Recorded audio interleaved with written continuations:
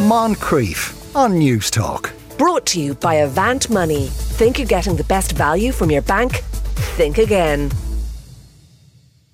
You are listening to the Moncrief Show on News Talk. Someone who did know that fact of the day is Jonathan de Burca Butler, here once again to share some news from around the world. Afternoon, Jonathan. Sean, how are you getting on? Now, we're going to go to India first. And this is a tragic story about a 12-year-old who died after being bitten by a dog. Yeah, this is a 12-year-old who out in August was going out to get some milk in the local shop and was mauled by a dog. The dog had rabies, which obviously passed on to her, and she died last Monday. So she was a good few weeks fighting for her life in hospital, but unfortunately passed away last Monday. And it's the 21st rabies death in this state in India. So this happened in Kerala. Now, Kerala is a state in the southwest of the country. And it has a population of about 34 million. It's about half the size of Ireland, right? Just to give you an idea of how kind of congested it is. But that's pretty much the same all over that particular country. But the 21st rabies death in Kerala this year. And what's interesting about it is there's a few interesting things about it, obviously, on various different levels, but 5 of those 21 people who died were actually vaccinated, and she had been vaccinated 3 times already this year and was supposed to get a 4th dose in September. But it seems that these vaccines aren't particularly effective. So that's one particular strand of it, which they're going to have a look into, obviously. But the other side of it is obviously the numbers of stray dogs that are in this particular state and in India as a whole. It's a massive problem, right? So on foot of this particular incident, because of her age, it got quite a bit of attention in the media there, as you can imagine. But a federal minister told Parliament just after this incident happened in August that there was 15.3 million stray dogs in India in 2019, and that this was actually down 10% from the 17 million that there were in 2012. In Kerala alone, there are almost 300,000 stray dogs.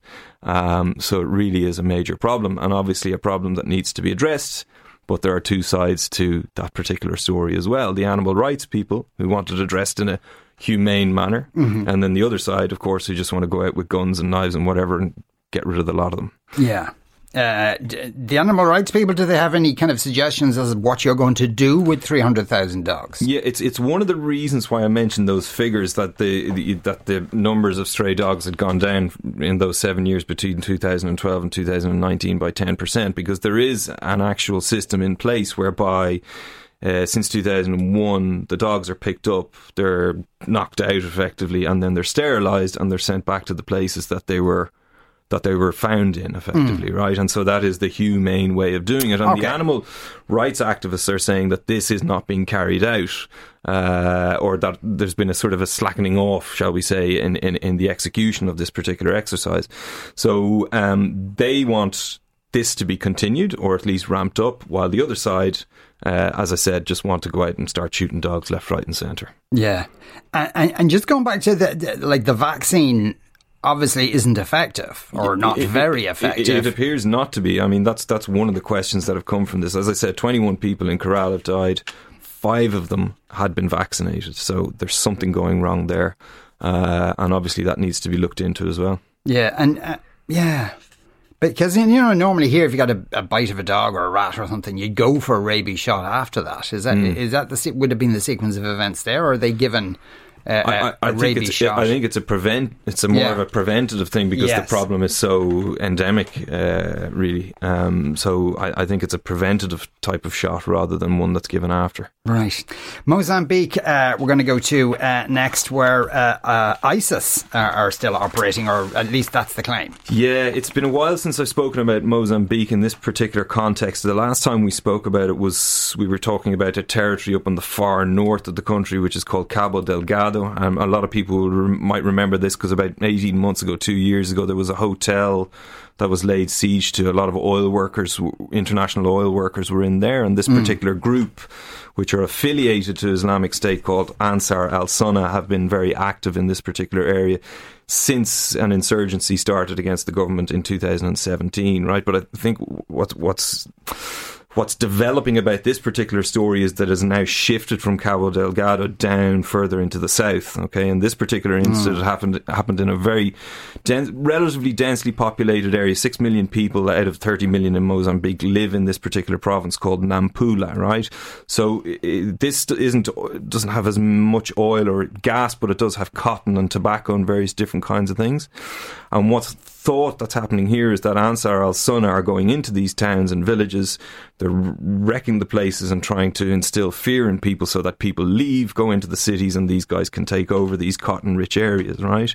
Now, in this particular instance, they went into a city called Chipene, and it was a small village within that city, which was run by a group of nuns. Okay, there was a church, and there was a hospital and a school and all sorts of typical things that you'd find in a Catholic missionary.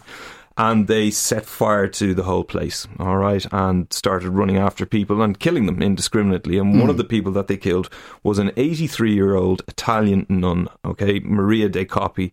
She had been in Mozambique since before the time of independence, so she's been there since 1963. And this is how the poor woman ended her life, shot in the head by an extremist. So absolutely awful, but has done exactly what these people wanted it to do. It has got international headlines, and it is getting the attention of other Islamic State affiliates who, they're hoping will row in behind them, help them both financially and militarily. Yeah. Now, these seem to be just kind of sporadic, random attacks rather than a declaration that we're a force now moving steadily down the country.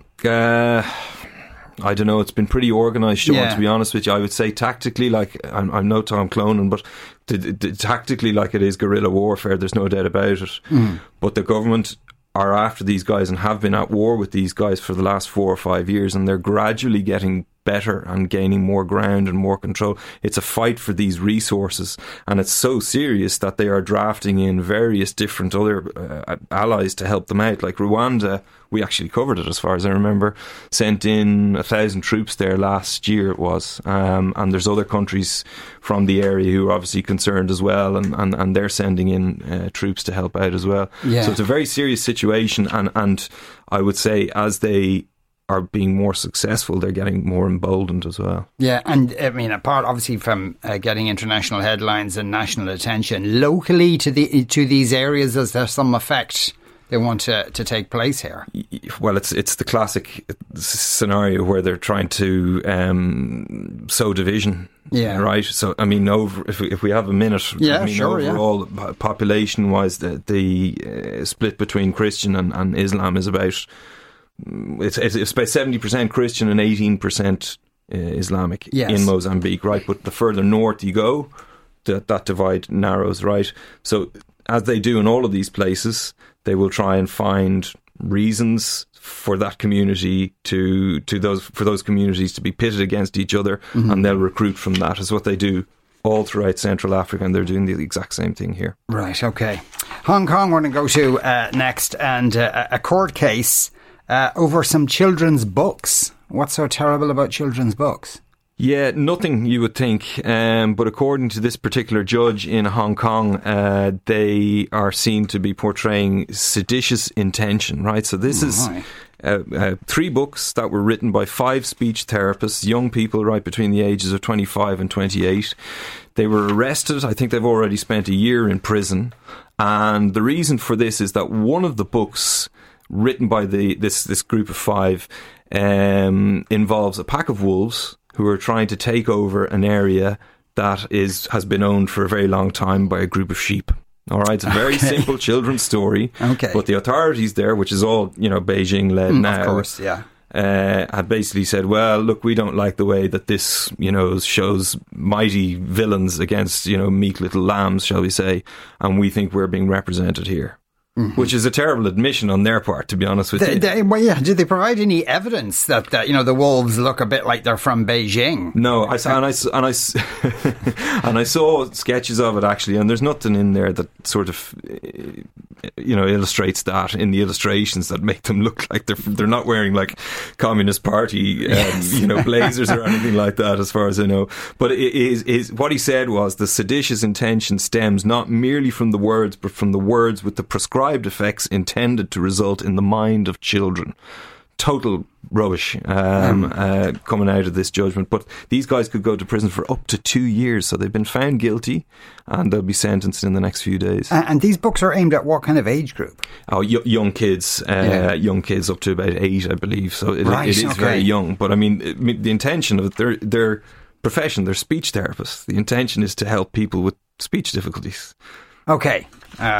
Usually a hotbed of sedition, the speech therapy industry. Right, Chile we're going to go to next. Now, I suppose that there's maybe two parts to explain to this, because a couple of weeks ago people might have seen the headlines where Chileans voted down reforms to the constitution, even though prior to that polls seemed to indicate that they wanted to reform their constitution. What happened there? Yeah, so this was 9 days ago that the results of this particular constitutional referendum came through, and the government, whether they're wholly responsible for it or not, but they've taken responsibility for it, got a thumping, really, right? So it's interesting the way you framed the question, actually, because it all stems from these protests that happened back in 2019, right? That themselves came from very simple transport rises. I think students went out and protested over the cost of tickets on trains and the like, and then it escalated. It became violent.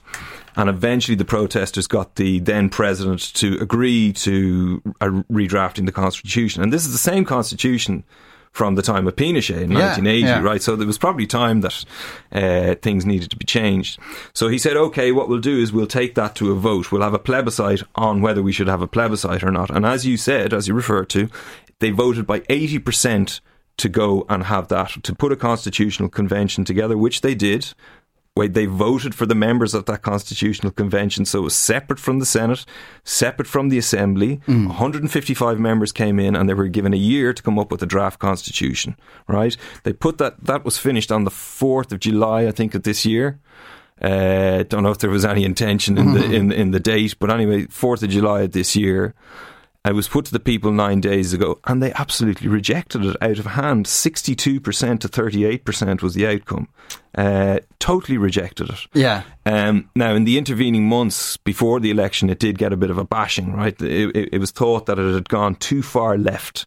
Okay. All right. And that, there was bits in there that were, shall we say, nice towards Indigenous people, but not so nice when they're being given a house and it's your land that's going to be threatened. This was the problem, right? Okay. There was rumours, whether it was true or not, that land would have to be taken from other people to give to other people. That wasn't acceptable. They were talking about reforming the Senate. That wasn't acceptable either. Parity of pay within government circles as well, government jobs, that wasn't acceptable either.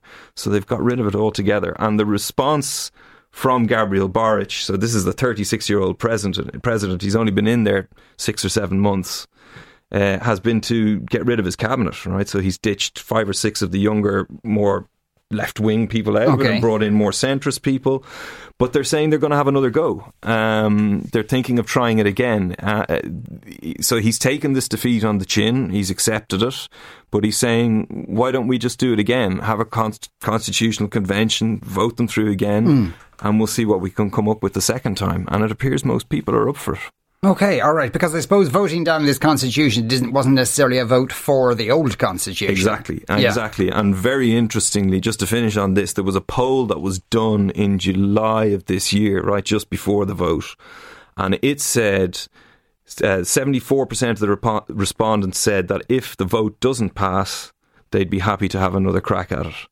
So that's the way it's going. So it's not all gone yet, but I'd say if it went a second time and failed, it might scupper the whole thing. They might be a bit more careful about what they come up with this time. Yeah. Right, Israel we're going to go to finally, where a housekeeper has gone to prison for doing what? attempting to spy, if that's a thing. Just not being very good at spying. Just not being very good at it. I think the original charges that were put up against him were in fact full-fledged espionage. But I think they might have come up with some sort of a plea bargain to get information out of him. So first of all, who is he? Omri Gorochovsky is his name, right? He's a housekeeper who was working with Benny Gantz. Does that name ring a bell? He was the Prime Minister for a few months.